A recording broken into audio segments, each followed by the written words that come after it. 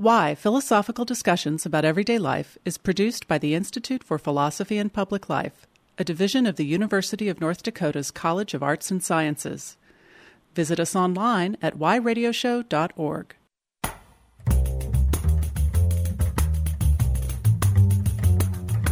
Hi, I'm Jack Russell Weinstein, host of Why, Philosophical Discussions About Everyday Life. On today's episode, we'll be asking why we need a new translation of the Hebrew Bible with our guest, Robert Alter. When I need my students to understand that they don't really know as much as they think they do, I talk to them about religion. I tell them what the Immaculate Conception actually is. Only the conservatively educated Catholics know that. I reference the verses that seem to support rather than reject abortion. And to really put the hammer down, I explain to them that the Hebrew Scriptures and the Old Testament are not the same thing. That's the bit they have the hardest time with. The Old Testament and the Hebrew Bible each contain a different number of books that are organized in dissimilar ways. They're presented in different orders. Their translations are not the same. And most important, one does not read Isaiah or any of the Hebrew Scriptures as prefiguring Christ. This is an abstract and difficult idea. How we encounter a text changes the book itself, not just our perceptions of it. Lolita is a very different novel if we treat Humbert Humbert as an unreliable narrator.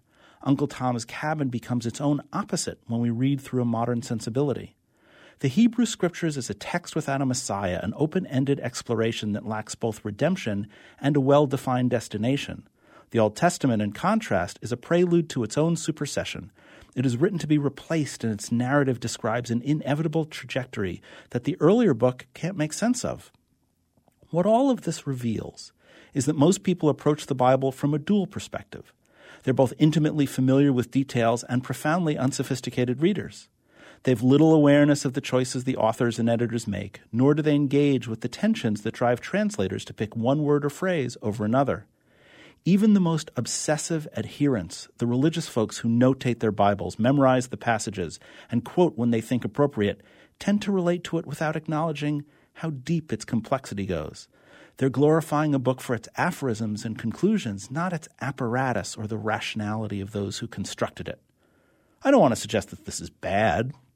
It's just how things work. It's how people use their histories to motivate themselves personally, politically, and morally. Religion is what it is. Individual denominations are what they are. None of them would exist if sacred scriptures were not malleable. If there were just one objective interpretation, if there were only a single way of understanding these texts, neither Judaism nor Christianity nor Islam nor Buddhism would have lasted very long.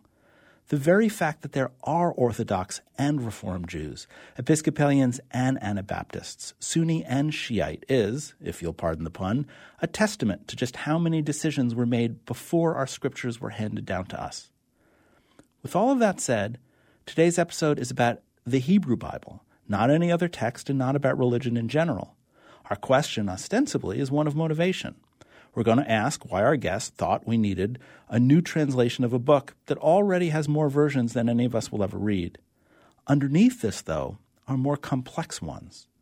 How does one present a tradition to its adherents in a novel way while still celebrating their commitments? How does one translate a Bible to people who already assume they know it? There are, I would suggest, two opposing themes that we'll return to throughout our discussion. The first is that of authenticity. However one chooses to translate the Bible, it must be in line with the best scholarship so far, and it has to be respectful of the multitudes who saw the book as giving their lives meaning. Anachronisms, modern references that would feel foreign to the Hebrews and Israelites, has very little place in a respectful translation, even if the Jews of today are indeed the direct descendants of those portrayed in the book. At the same time, the translator must engage in what artists refer to as making strange. If the result is not somehow different and does not teach us new things, then what's the point? Why would someone devote an entire lifetime of scholarly work to make a thin facsimile of that which has come before? How does one make the Hebrew Scriptures new?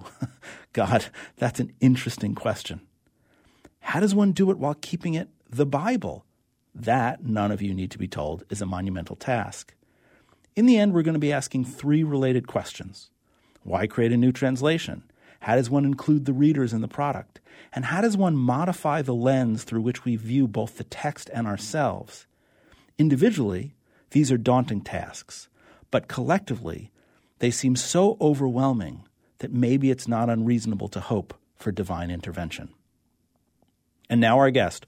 Robert Alter is the class of 1937 professor of Hebrew and comparative literature at the University of California at Berkeley. He's published 22 books, including most recently a complete translation of the Hebrew Bible. Robert, thanks for joining us on Why. I'm very glad to be here. If you'd like to comment on the show, you can find us on Twitter, Instagram, and Facebook at Why Radio Show, one word, or email us at askwhy@und.edu. You can listen to all of our previous episodes for free and find information about our future shows at whyradioshow.org. So, Robert, translating the Bible on your own, challenging not only the Hebrew Bible found in every synagogue, but the King James Version, that seems a little daunting. Is it? Well, I think I was not daunted by it, not by the predecessors. My point of departure was as follows. The Hebrew Scripture is, in most respects, a beautifully wrought set of literary texts. There are places that are flat. There's boilerplate stuff here and there, but it is quite remarkable. And I don't understand why it is that this dinky little kingdom sandwiched in between great empires in the ancient Near East turned out to have literary geniuses, but it did.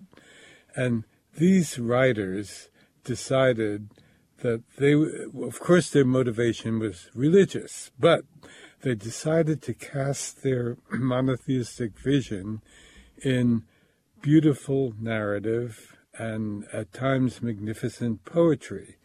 So my contention is that none of the previous translations, with the partial exception of the King James Version, about which I could talk, do justice to the literary vehicle of the Hebrew Bible, and that's what I set out to do.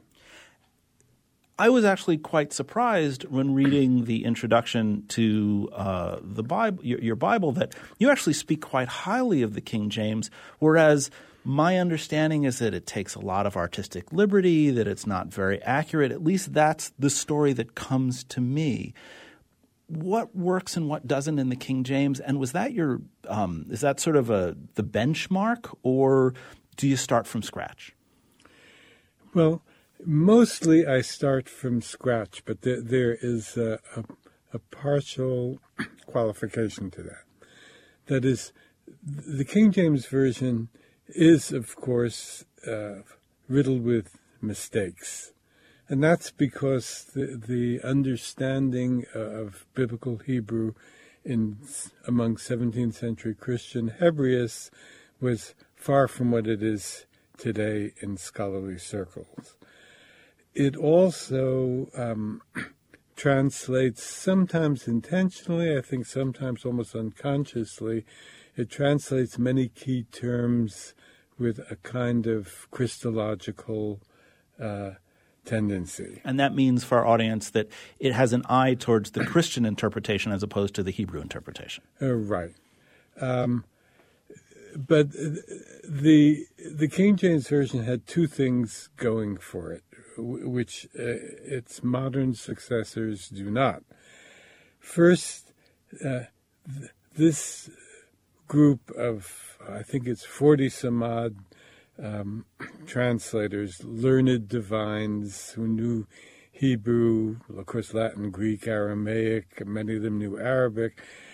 These translators, convened by King James, had a rather good grasp of literary English. Lansat Andrews, the most influential among them, was the Bishop of London, I believe, and we have his sermons, and he was a great prose stylist. So that gets into the translation. The other thing that's admirable about the King James Version is that it's very literal, which tends to, in a way that they were literal because they thought this is the word of God. God put the words in this order. You don't mess with that.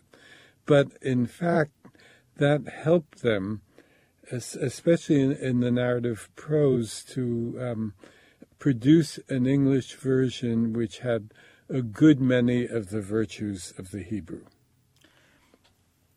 I want to talk in a minute more about the Bible itself and the translation, but I'm curious about being a translator and philosophies of translation.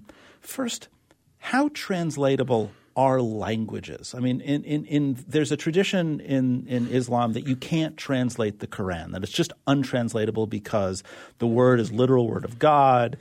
The letters, like in Hebrew, the letters are very meaningful. If I look at German and English, if I look at Italian and Spanish, can I create one-to-one correspondences, or is the best a translator can do analogous words and phrases? I think the latter alternative is generally the case. Let's take, for example, Flaubert, a great French stylist, and I've paid a lot of attention in my career to his mastery of the French. Now, it is so elegant and so precise that you really can't quite get the same thing in another language. For example, there's a kind of aphoristic pithiness in some of Flaubert's writings, and that's hard to get in English. Nevertheless, we know that millions of readers over the decades have read Madame Bovary and see it as a great novel. So not everything comes across, but somehow a good deal comes across. Do you find, again, as sort of I've heard, that some languages are better designed for other tasks? I've heard German is a great language for science. English and Arabic are great languages for poetry. Do the languages themselves have those sorts of limitations, or is it the practitioners that make or break the language's ability? I think it's more the practitioners than the language, because saying that, say, German is the perfect language for abstract thought, and actually in 19th century German language theorists said it was only in the Germano-Indian languages, the Germano-Aryan languages, that you could produce abstract thought, and you couldn't do it in Hebrew. And I think that's kind of nonsensical. Each writer in a given language uses his or her resources, artistic resources, to make the maximum use of the optimal use of the intrinsic qualities of the language. When someone says something like, oh, Italian is such a beautiful sounding language, and some people think that Hebrew and German are sort of uglier because they're more guttural languages, is that just personal preference, or does that just have – is there something to that? Is there a sort of fluidity that languages have that speak to the human imagination? Well, I think it's mostly cultural prejudice. That is, for example, in English we don't have gutturals. So to our ear, languages that have many gutturals, and of course Dutch would be the extreme, sound grating to a certain extent. But I don't think they sound grating to the native speakers. And if a certain cultural stereotype, say, types German as a harsh language and a grating language, if you've ever heard a native speaker recite a poem by Rilke in German, you can hear it as beautifully mellifluous. Is the Robert Alter who hears and reads Hebrew different than the Robert Alter that hears and reads English? I mean, can you enter into that flexible cultural space and say, this is beautiful to my Hebrew ears and this is not so beautiful to my English ears?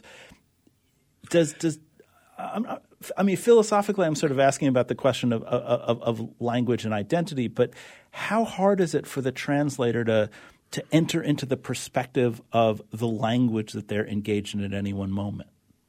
Well, if you know the language really well, I think you can enter into the perspective. And I've known Hebrew really well since my mid-teens. And when I say Hebrew, I mean Rabbinic Hebrew, Biblical Hebrew, and Modern Hebrew. And I actually do a lot of work on Modern Hebrew literature. My sense of the two languages as a translator is that it's an opportunity for me to conduct every man's fantasy, two simultaneous love affairs. A love affair with Biblical Hebrew, with that language, and a love affair with the English language.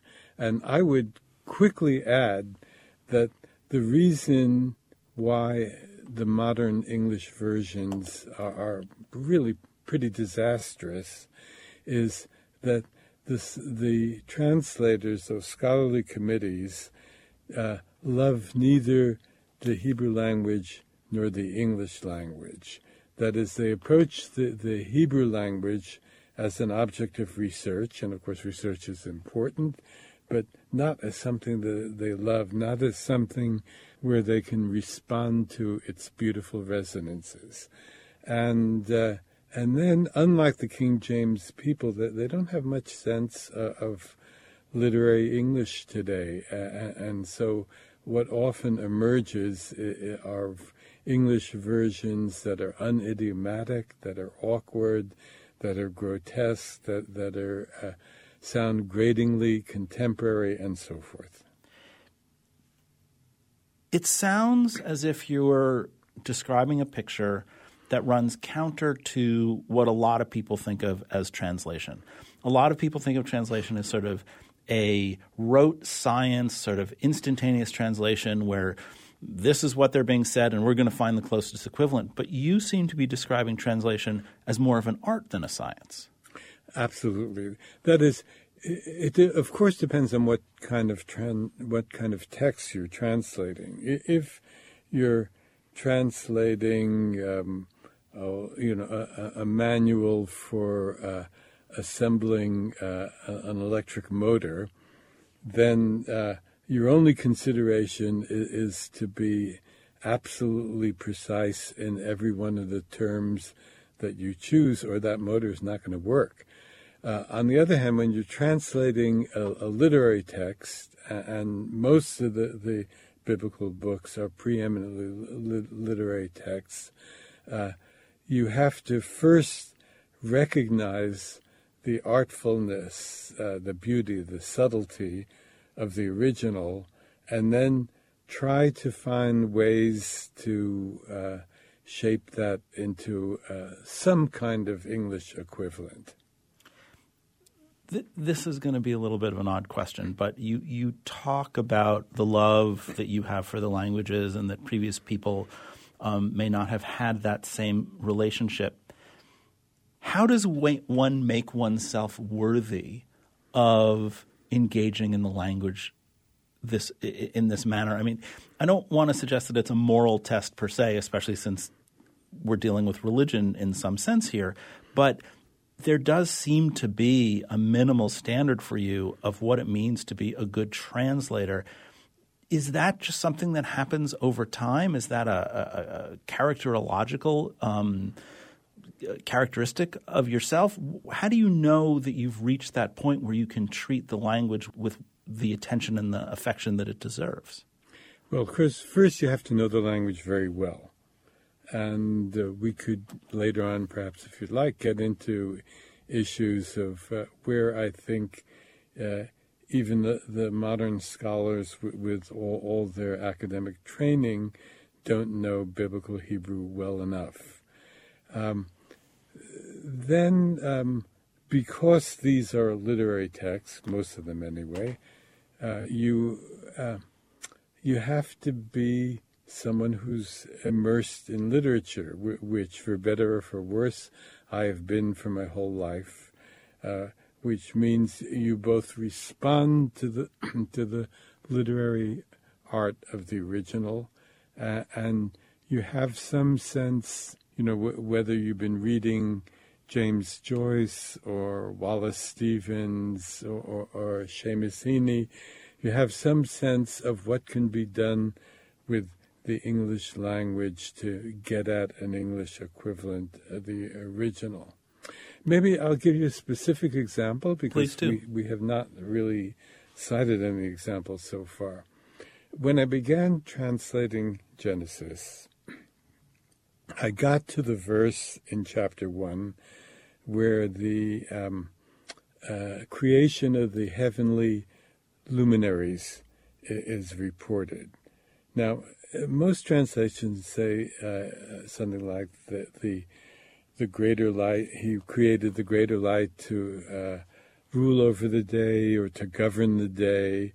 The worst of these modern translations is the Jewish Publication Society, which is the lights to dominate the day.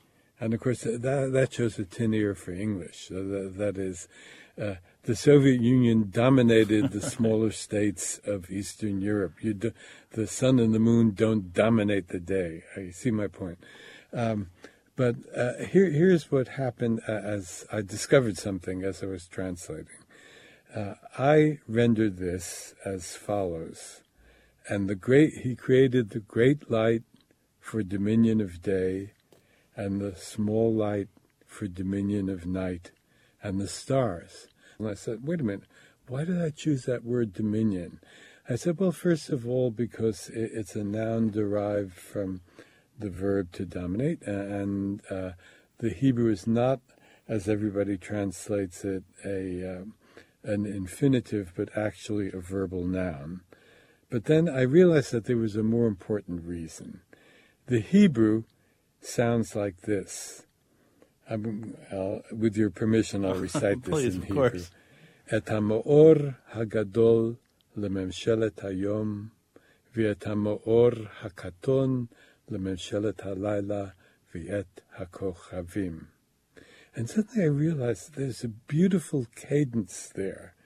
And the cadence is not a trivial thing. That is, the priestly writer responsible for this version of creation sees creation as a beautiful, orderly sequence of events, something that's almost choreographed. And the lovely rhythm of that sentence is an inscribing in sound of his sense of beautiful order. So when I translated for dominion of day, for dominion of night, I was replicating the Hebrew cadence, which sounds like this, Lememshelet hayom or Lememshelet halayla. You hear it's the same cadence. And I felt good about that. Can you identify a translator from the translation in the way that you can identify a musician? I hear Miles Davis's trumpet, and I know it's Miles Davis. Ah, yeah. Can you you mentioned the Hebrew Publication Society edition. That's the edition of the Tanakh that I got for my bar mitzvah, and it's been on my shelf. And then I read yours, actually, your Genesis. I was at a conference which used yours, and it was a revelation. I mean, almost in the literal sense, right? And it was so beautiful. When someone reads that, do they say, that's Robert? I'd know Robert's work anywhere. Well, no, because, look, I'm unusual as an academic writer because I care about my prose. That is, if, as I assume you do, you read articles in learned journals. Oh, they're brutal. Yeah, they're brutal. Aside from the fact that they often use professional jargon, academic jargon, the attitude of most academic writers toward language is purely instrumental. It's a vehicle for conveying my ideas on this subject, for Kant's philosophy of knowledge or for the origins of the novel or whatever. For reasons that I suppose do have to do with my character, from the get-go, from the time I began publishing articles as a graduate student, I found that writing for me was a craft. that there was something in me that loved to shape sentences, to listen to the cadences of what I was writing, and to choose apt images and so forth. Now, if you look at any of my writing on literature, let's say my book on Stendhal, many things that I've written on Nabokov and so forth, I would hope you'll see good writing, but it doesn't sound anything like my translation of the Bible. That is, the writing on literature, that's Robert Alter, I grant that. The prose and the poetry in my translation of the Bible is an attempt to get an English equivalent that will sound something like the Hebrew. I want to interrupt for just a second because we have to take a break. I will say, and I hope it will make you feel good as I intended, that when I was reading the introduction to the Bible in bed, I turned to my wife and said, "It's not surprising. Robert Alter is a great writer." Great. That is great. When we come back, I want to dive right into the actual translation process of the Bible and look at it more details. But for the moment, you're listening to Robert Alter and Jack Russell Weinstein on Why Philosophical Discussions About Everyday Life. We'll be back right after this.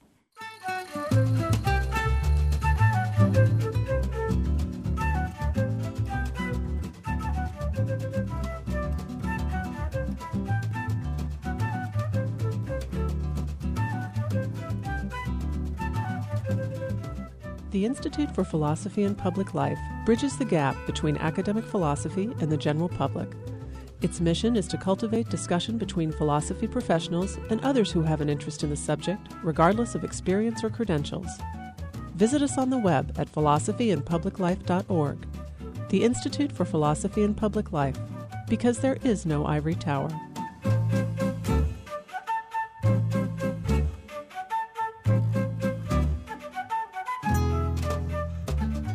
You're back with Why Philosophical Discussions About Everyday Life. I'm your host, Jack Russell Weinstein. I'm talking with Robert Alter about his translation of the Hebrew Bible.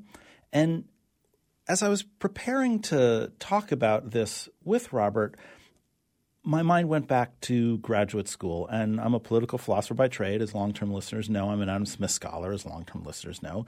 But I took a lot of different courses, and I took a course on Maimonides, a great rabbinical sage from about I've forgotten the dates, 16th, 17th century.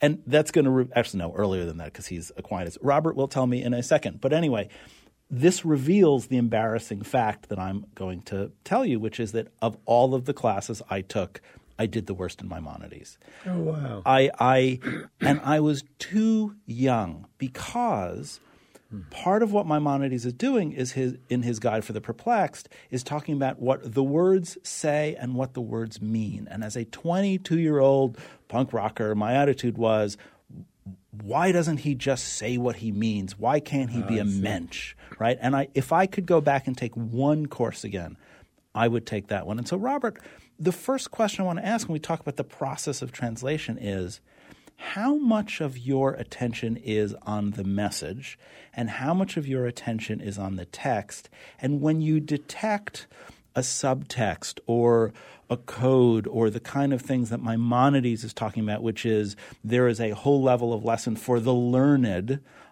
how much do you pay attention to that? How do you balance the content and the form?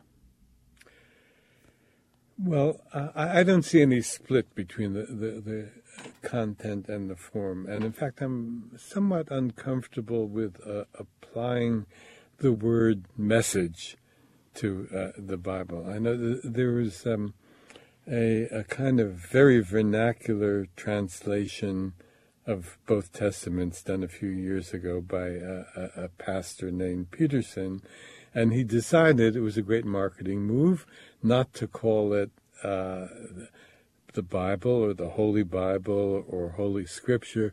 He entitled his translation The Message. And that may be all right to get across to evangelical circles, but it's no way that I conceive the Bible. So I would say that you can't separate the content from the form. For example, let's take Isaiah. Isaiah, the original Isaiah, there are other prophets whose work is appended to his. The original Isaiah was a great poet. And he used this poetry and all its resources to convey his perception of the moral turpitude of the people of Israel and why they needed to change their ways.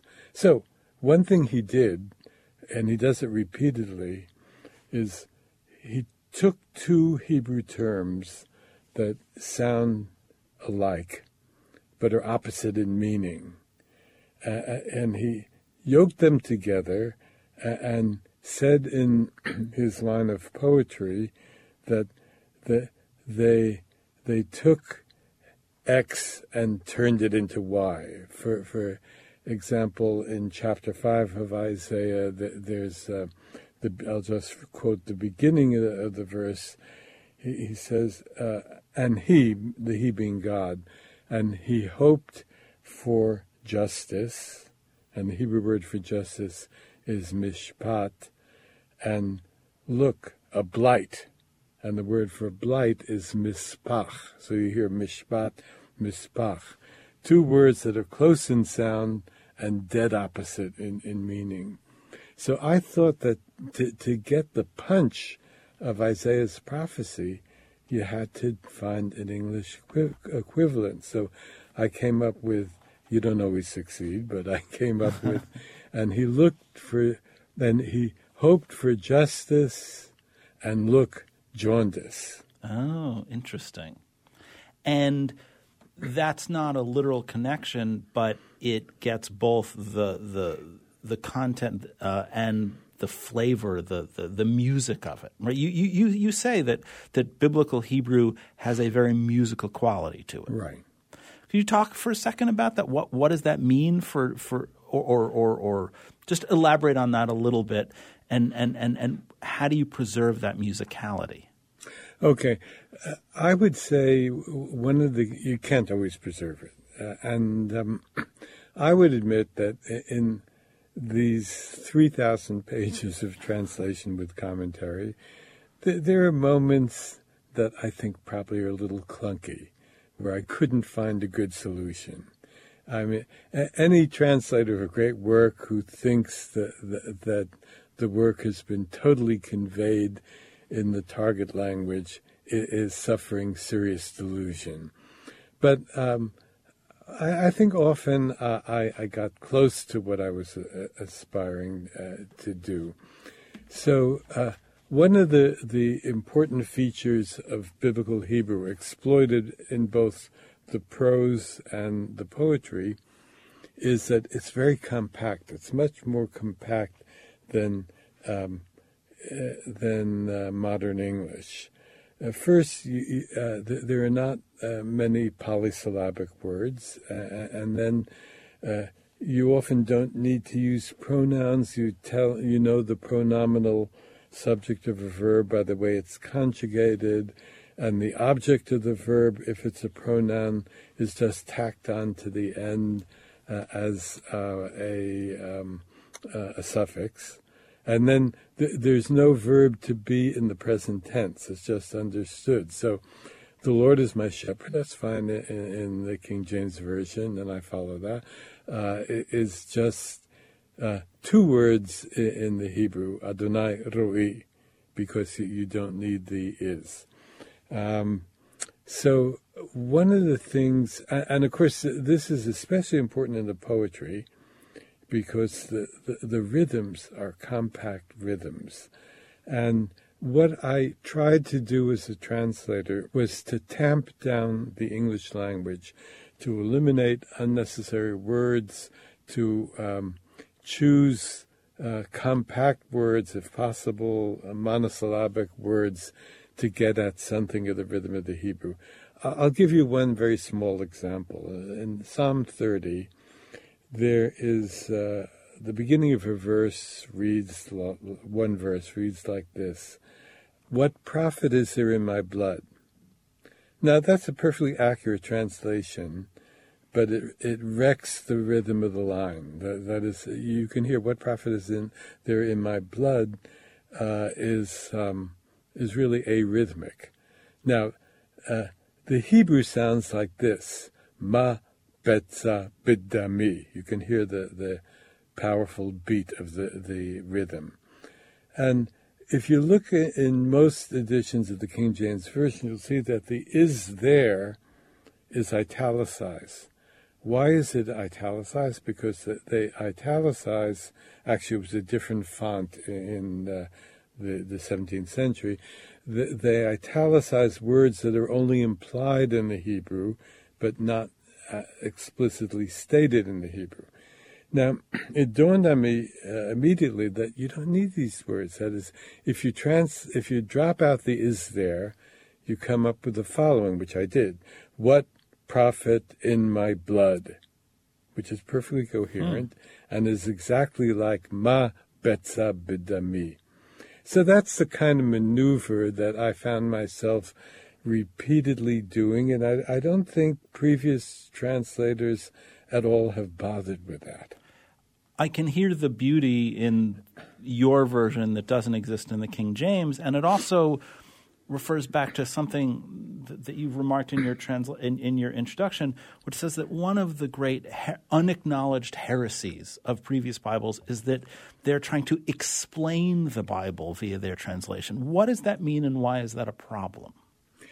Well, I think that there's a kind of dumbing down of the audience of Bible readers. I like to respect audiences. I mean, not to be excessively difficult, but to respect their fundamental intelligence. So let me give you one example. Many of the modern translators assume astoundingly that modern readers cannot understand metaphors. So what do? They translate the metaphor into what they think the metaphor refers to. Now, linguistically, this is dead wrong. I mean, we use metaphors all the time. You know, we say, throw in the towel, off the rails, and so on and so forth. Here's an example. When Joseph's brothers first come down to Egypt, and they, of course, do not recognize him. He looks like an Egyptian, and he's the second most powerful man in Egypt. He accuses them of being spies. And here's how he accuses them, in my translation: "To see the nakedness of the land you have come." Now, several modern translations get rid of the metaphor of nakedness. They say something like, "You've come to spy out the weak points in our defense," which is explaining the original rather than translating it. And I think something serious is lost. That is, to see the nakedness, and many unscholarly readers of the Bible will recognize this right away, is as in "you shall not see your mother's nakedness." It's associated with taboo sexuality. And so it's a very potent image. You know, you have come down here to look at what no alien should ever be able to see.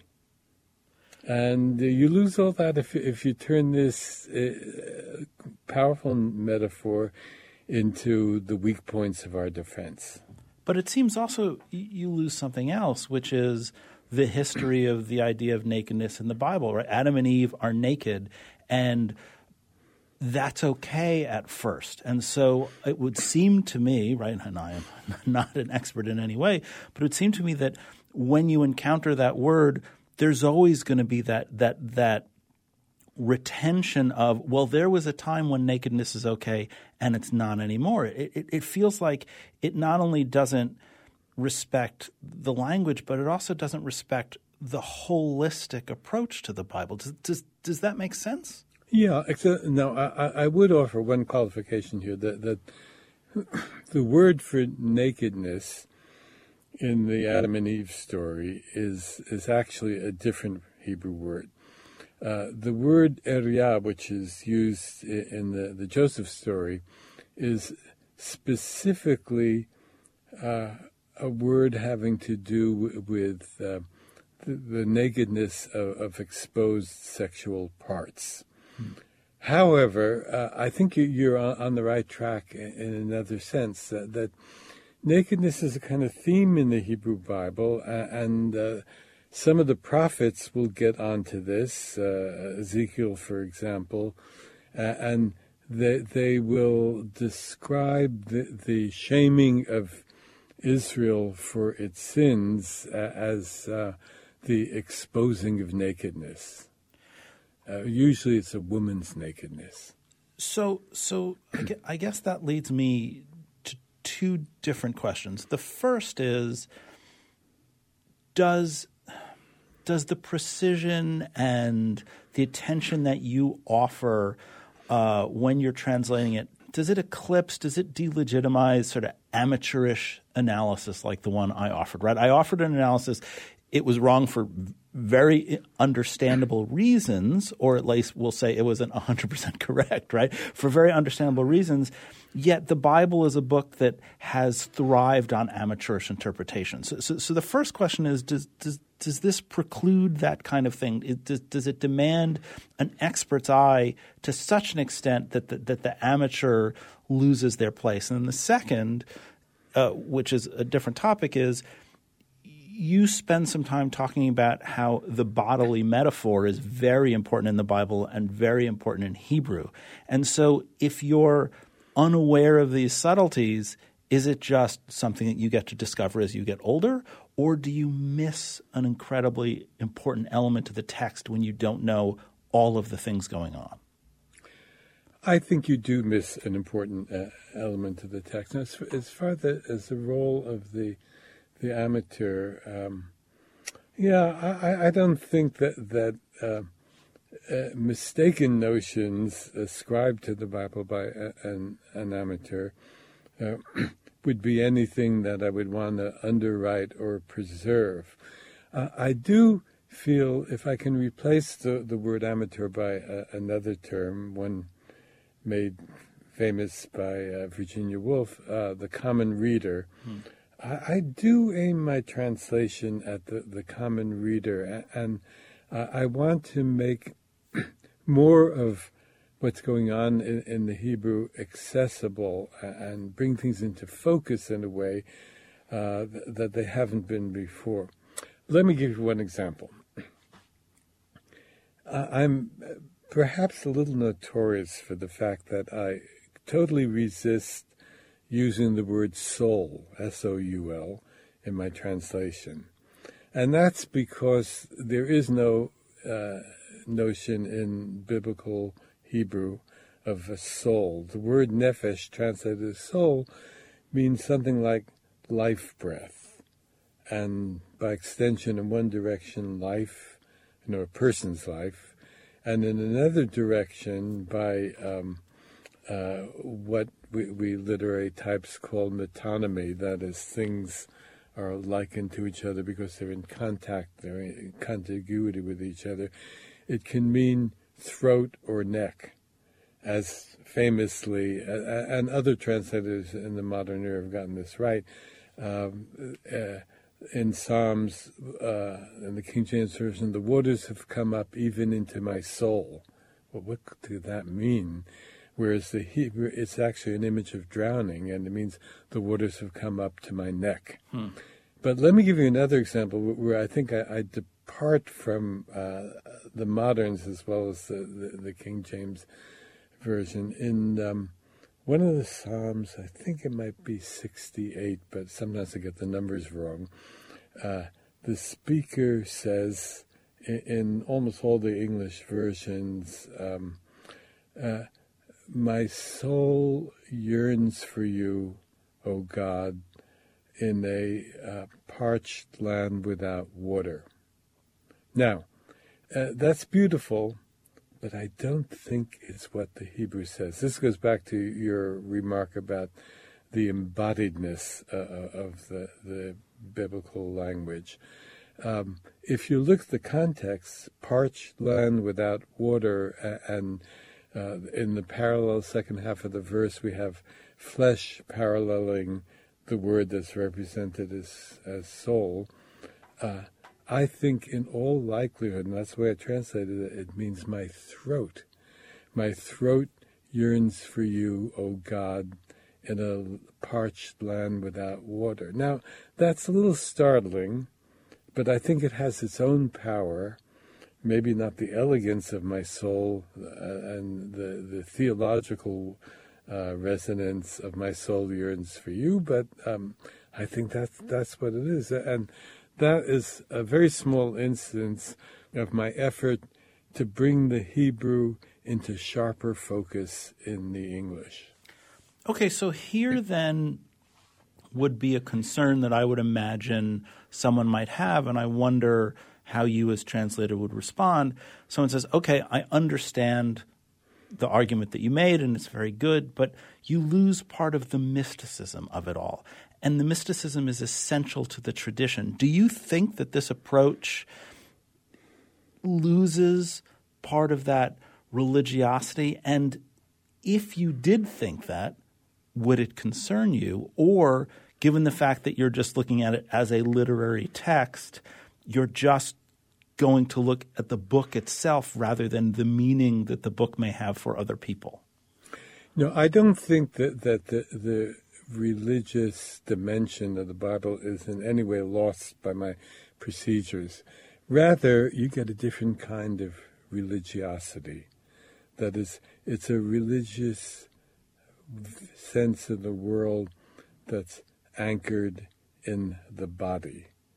For example, in Ecclesiastes, which like most modern scholars I prefer to call by its Hebrew name Kohelet, we have the famous vanity of vanities, all is vanity, said Kohelet, right?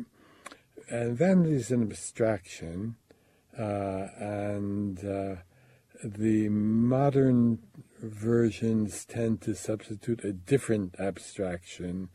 They render it as futility or something like futility, which is approximately the sense of the Hebrew. But the Hebrew, again, uses a metaphor, and a metaphor anchored in the body, like the nakedness we talked about a few minutes ago.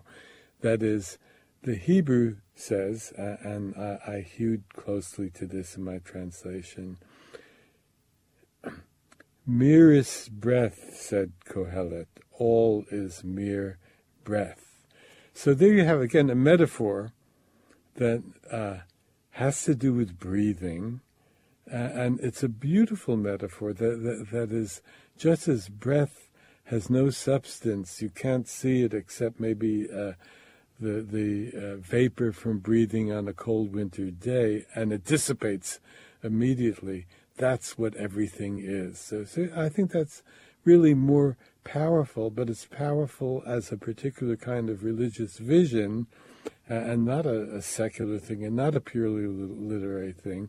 It's more powerful than the abstraction. It strikes me as also giving a lot more credence and making a lot more sense to the problem in talking about Judaism to non-Jews and to Christians in particular, where when Judaism talks about things like resurrection or the afterlife, which is not the word that I mean, it doesn't have this sort of ethereal, their angels, their souls wandering around. When people rise up again, their bodies rise up again. And there's a real problem in Judaism in talking about what it would mean for all of the souls to show up again after the Messiah comes, if that's what your denomination holds to. And if the Bible says and uses the language of souls, then that feels like a weird complaint. But as you describe it, the Bible being so embodied, then the problem becomes rooted and foundational to the text itself and not a theological puzzle that comes from the commentaries. Does that make sense? Yeah. Now, let me add something about a general view of translating ancient texts. That is, I'd like to take Homer for a minute. Homer has been given dozens of English versions, maybe almost as many as the Bible. I haven't done a count on either of them. Now, until the 1950s, the early 1950s, English versions tended to render Homer more or less in the stylistic idiom of their particular age. The Victorian translations sound Victorian. The 18th century translations by Pope and Dryden actually render Homer in rhyming couplets because they thought all narrative poetry had to be that. And these translations have their virtues, but they, for example, Pope's Homer makes the Achaean warriors sound like English squires. In the early 1950s, I think it was, I don't remember the exact date, Richmond Latimer published a translation of the Iliad. Now, one could fault the translation. One could say that it's awkward at points, that there are problems with the rhythm of the poetry. And of course, it's been followed by many other translations which, by people who feel that Richmond Latimer needs to be replaced. But it was a watershed moment. I'll tell you how it was a watershed moment. Richmond Latimer recognized that this is archaic Greek poetry that goes back to the 700s before the Common Era, and belongs to a rough-hewn era that is very different from the 20th century when he was translating. And what he tried to do is to get the archaic quality of the Greek into something that is at least a little bit approximate in the English. And as I say, I think that was a turning point in how we try to render ancient texts in English. And I think I've tried to do something analogous with the Hebrew. So what's the difference, and I'll explain what I mean by this in a second, what's the difference between lessons learned and, for lack of a better term, your personal politics? And what I mean by this is as follows.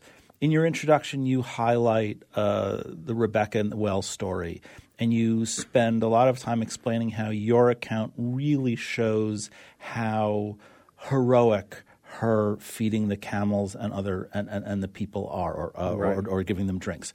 In the New York Times Magazine article about the Bible, they spend you're quoted as talking about, and they talk about, I think it's Hagar when she is expelled, when she and Ishmael are expelled, and how this empathy is present that isn't present in a lot of texts.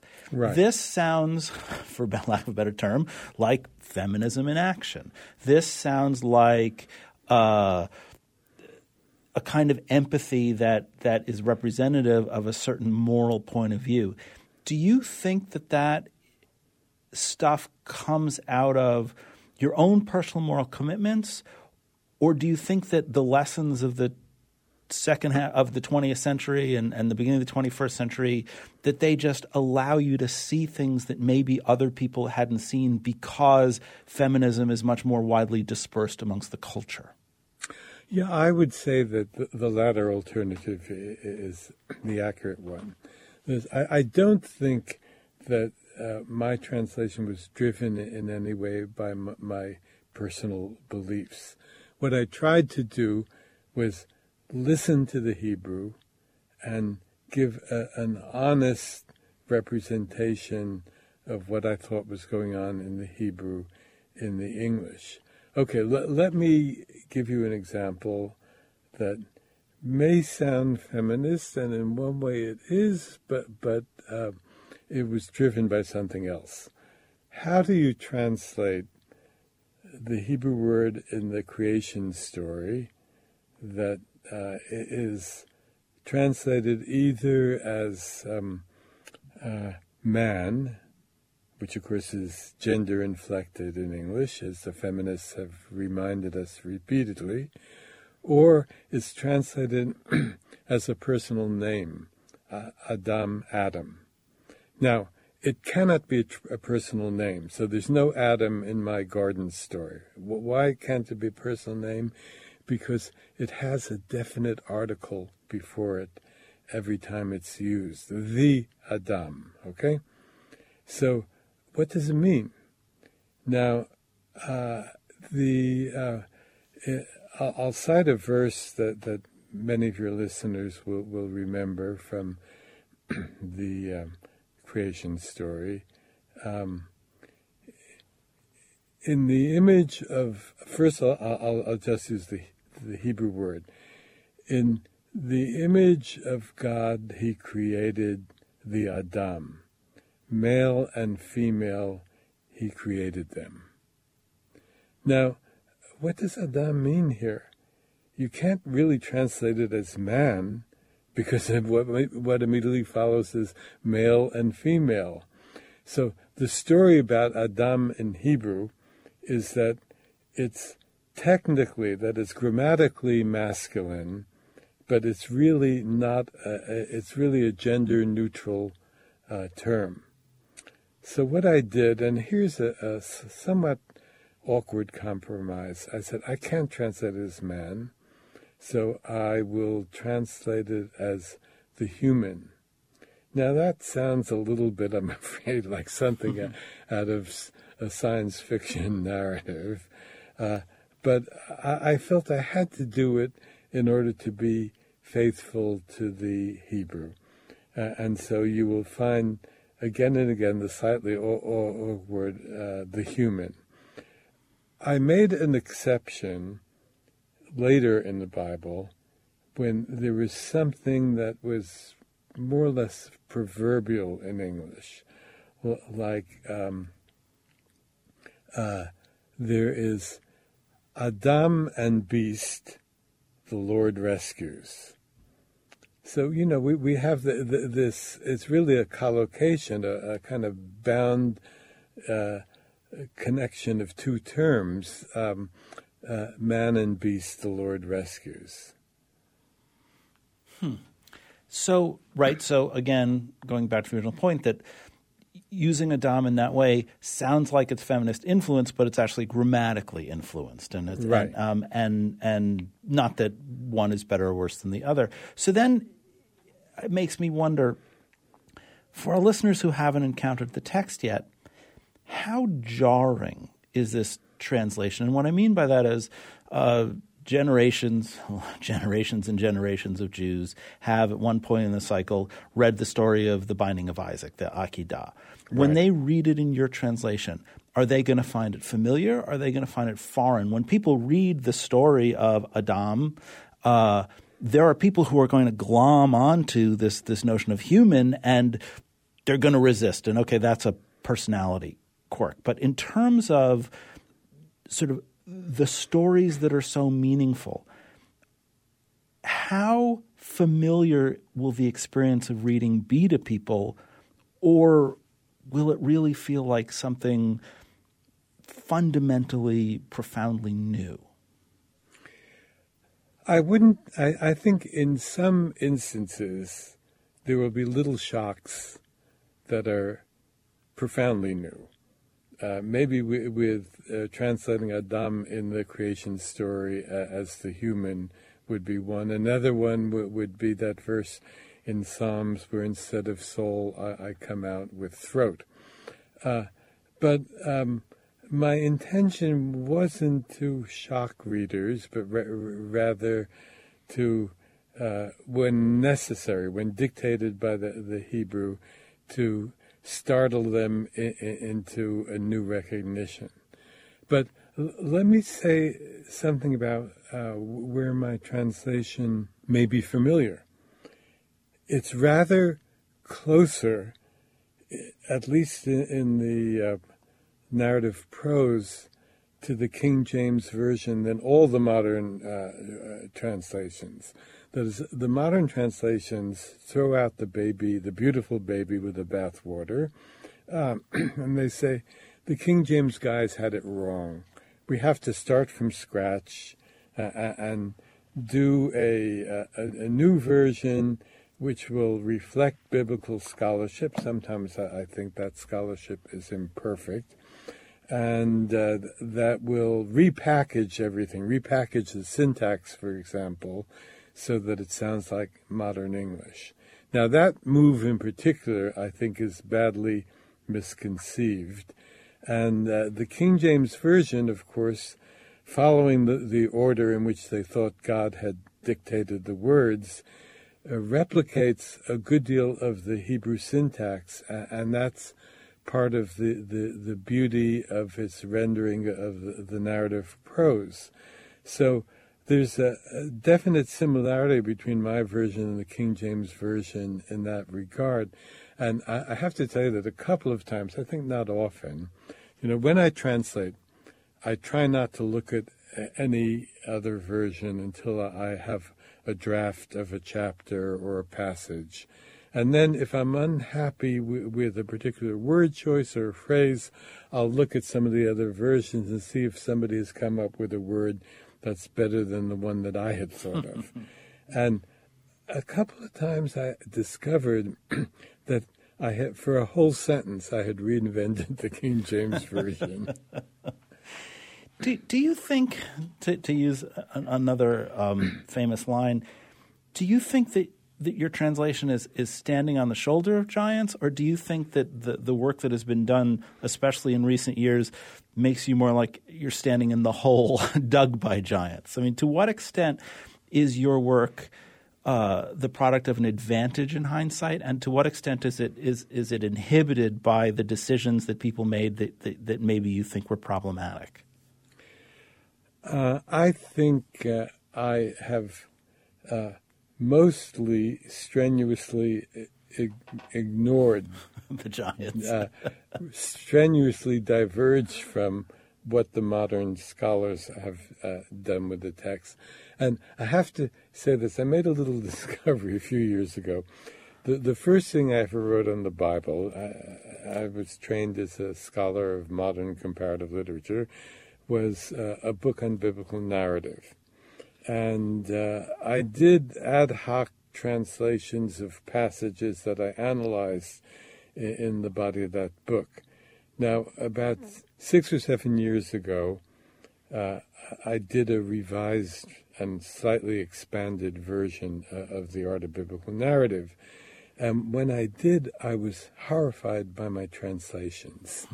That is, I had more or less unreflectively followed the precedent of the modern versions. I figured that, well, these guys are formidable scholars, which they are, so they must have gotten it right. And then I saw that they had gotten it wrong, and I went my own way. And I think it's worth emphasizing that this is no small change, because if at least I understand the body of literature, that book was tremendously influential, the Art of Biblical Narrative. So it's not like it's an obscure text where you made some changes, but you're revising a book that had a tremendous impact on the field. Is that right? Yeah, I think I didn't since I'm not a pretentious person, and when I wrote the book, I figured, well, I have some interesting ideas on biblical narrative. I'll put them together in a book. And I didn't think that I was going to have a huge impact on the field. But apparently it has had that impact. And the book's been in continuous print for, 38 years now, which is rather astonishing.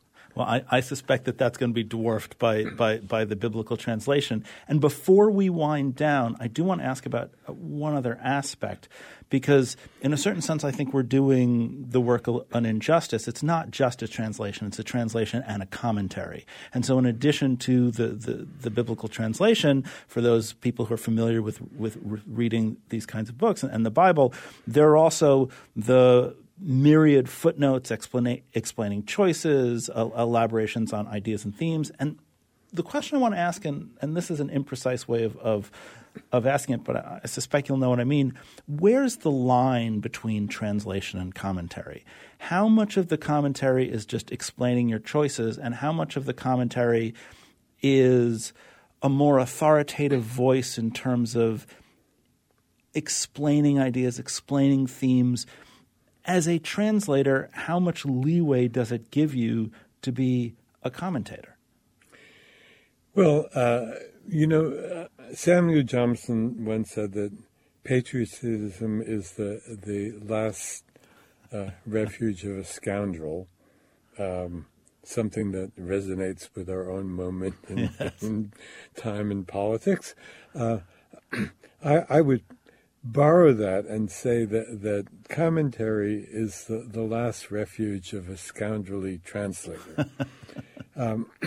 That is, the worst part of or the least admirable part of my commentary is that sometimes when I couldn't get at a nuance or an effect in the Hebrew, I explained what was going on in the Hebrew in my commentary. And that's, I suppose, an admission that the translation couldn't quite hack it at this point. But there is much in the commentary that needs to be said in order to enlighten readers on my translation choices. That is, for example, the beginning of Ecclesiastes, which I cited before. Well, many readers are going to be baffled by the merest breath instead of vanity of vanities or futility of futilities. So I felt that I owed it to the reader to explain why the Hebrew dictated this translation choice. But there is something else that goes on in my commentary. When I set out to do this, I didn't think I was going to write a commentary. And I got maybe halfway through the first chapter of Genesis, and I said to myself, hey, there are all kinds of things going on here that I would like to illuminate. Now, what does that mean? The library shelves are full of commentaries on Genesis and all the other books of the Bible. Many of them very learned, many of them voluminous. Sometimes you get something like a 500-page commentary on a book like the Song of Songs, which is only 8 short chapters in the Hebrew. But these are not commentaries that pay any attention to the literary aspects of the Hebrew text, because that's nothing that the biblical scholars are trained in. So I wanted, as a complement to my translation, to talk about things like the use of metaphor, narrative point of view, the deployment of dialogue, and so forth. I have this one last question, although I notoriously lie and ask more. But and it starts off as a naive question, but it goes like this. Do you really, when you're translating the Bible, start off with Genesis chapter 1, verse 1, and just work your way through it? And if that's the case, or if it's anything like that, how often did you find yourself 5 books in and say, I got to go back. I got to go back to Genesis and change this. I'm now in Leviticus. I'm now in Numbers. But what I've learned now has made me change my mind about a choice that I made 200 pages earlier. How often does the process of going from A to Z make you go back and rethink where you've been before? I would say from time to time, but fairly infrequently. That is, when I put together all my previously published books of the Bible in translation with the ones which was about a third that I had never published before, and the main part of that was the prophets. Of course, I went back to the beginning in order to assemble all those pages and reread everything carefully. And here and there, maybe once every 50 or 60 or 100 pages, I would come across a word choice which I thought I could do better with, so I would change that. And then, obviously, since I was making it into three volumes that are boxed together, I wanted consistency. So if I discovered that I had later repeatedly used a particular English equivalent for a Hebrew term, and in Genesis it was rendered differently, I would change the Hebrew, the rendering in Genesis for the sake of consistency. But there wasn't a whole lot of that. I have the 3-volume book. In fact, one of the things I was so excited about having you on the show was it was an excuse to buy it. I already had the books of Moses, but to have the complete collection, it's so beautifully packaged. It's so wonderful. For those people who are going to go out and get the book after this conversation, what advice would you give when they encounter it for the first time? Do they just open it and read it like a novel? How does someone encounter your translation for the first time? Well, I would recommend to readers, it's a good question, to begin from the beginning of Genesis and read through straight to the end of Genesis, and then read the first part of Exodus up to the giving of the Ten Commandments, is around chapter 19. Then there are many technical laws that may not be of interest to general readers. I would, it might be a kick for readers to jump on to some poetic books, like Psalms, Job, Proverbs, the Song of Songs. So I don't think you have to read the whole thing in order. And I would then definitely recommend the narrative stretch from the beginning of, let's say, the beginning of Judges to the beginning of the Book of Kings, which has wonderful stories and incorporates, among other things, what I think is one of the greatest pieces of narrative art that has come out of the whole ancient world, and that's the David story, which is basically the Book of Samuel and the first couple of chapters of Kings. Well, I am super excited for all of that. I know personally I am very excited. I haven't read yet your translation of Job, and I really, really want to. Robert, this has been such a pleasure, and it really has given me an opportunity to see not just the process, but the book itself in a very different way. And I'm incredibly grateful for the time you spent, and I'm incredibly grateful for the project that you completed. So thank you for that, and thank you for joining us on Why. Well, it's been enjoyable speaking with you, Jack. And I hope your listeners will enjoy it as well. Thank you so much. You have been listening to Jack Russell Weinstein and Robert Alter on Why, philosophical discussions about everyday life. I'll be back with a few more thoughts right after this.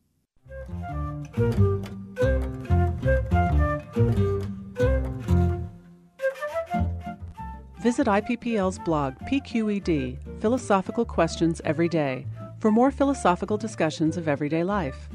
Comment on the entries and share your points of view with an ever-growing community of professional and amateur philosophers. You can access the blog and view more information on our schedule, our broadcasts, and the Y Radio store at www.philosophyinpubliclife.org.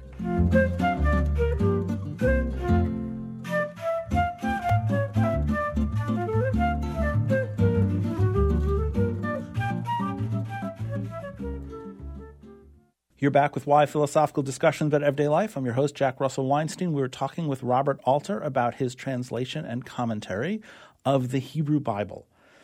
How do you encounter the Hebrew Bible in a new way? How do you get past your perceptions, your biases, your histories, your prejudices, your resistances? How do you do that with a book that is just so important that it's worth taking not just a second, a third, a fourth, or a fifth, but a 12th and a 20th look? One way is to read a new translation. And I'm inclined to agree with Robert here. I think the translations of the last 50 years or so have been very unsatisfying. I don't like the tendency to make the hipster Bible, and I don't like the tendency to make a Bible that caters to a denomination. I want the literary wisdom and the literary rhythms of the people who came before me. And I will tell you, after reading Genesis straight through as a novel, I am in awe of this book. It is so beautiful. It is so compelling. It is so interesting. But it's also challenging because it forced me, as I think it will encourage you, to ask deep philosophical questions about what it means to read this text, what it means to learn from this text, but also, if you look at the commentary, what it means to think about this text as a translation, what it means to think of this text as a connection to a people who spoke a different language in a different way. Is the Bible a sacred scriptural text? Is the Bible just a literary treasure that we should value? Well, in the parlance of the internet, why not both? Reading it one way or the other does not preclude taking another look in a different way. Experiencing the Bible as literature does not prevent you from treating it as religion, and treating it as religion does not prevent you from reading it as literature. The Bible has been rich enough to survive for millennia in one form or another. And now, in 2019, we have a brand new translation that puts together all of the insights of the people who have come before us and shares a particular literary point of view. That is worth attending to. That is worth looking at. Robert isn't here to tell you how to worship. Robert isn't here to tell you how to think about God. Neither am I. But what he does suggest is that you can look at the Bible in a certain way. The Hebrew Bible is worth looking at with attention to the original language, the original history, and the original context. That is a gift, and it is worth pursuing. Again, I read it, I'm in love with it, and I encourage you to do the same. You've been listening to Jack Russell Weinstein on Why Philosophical Discussions About Everyday Life. Thank you for listening. As always, it's an honor to be with you.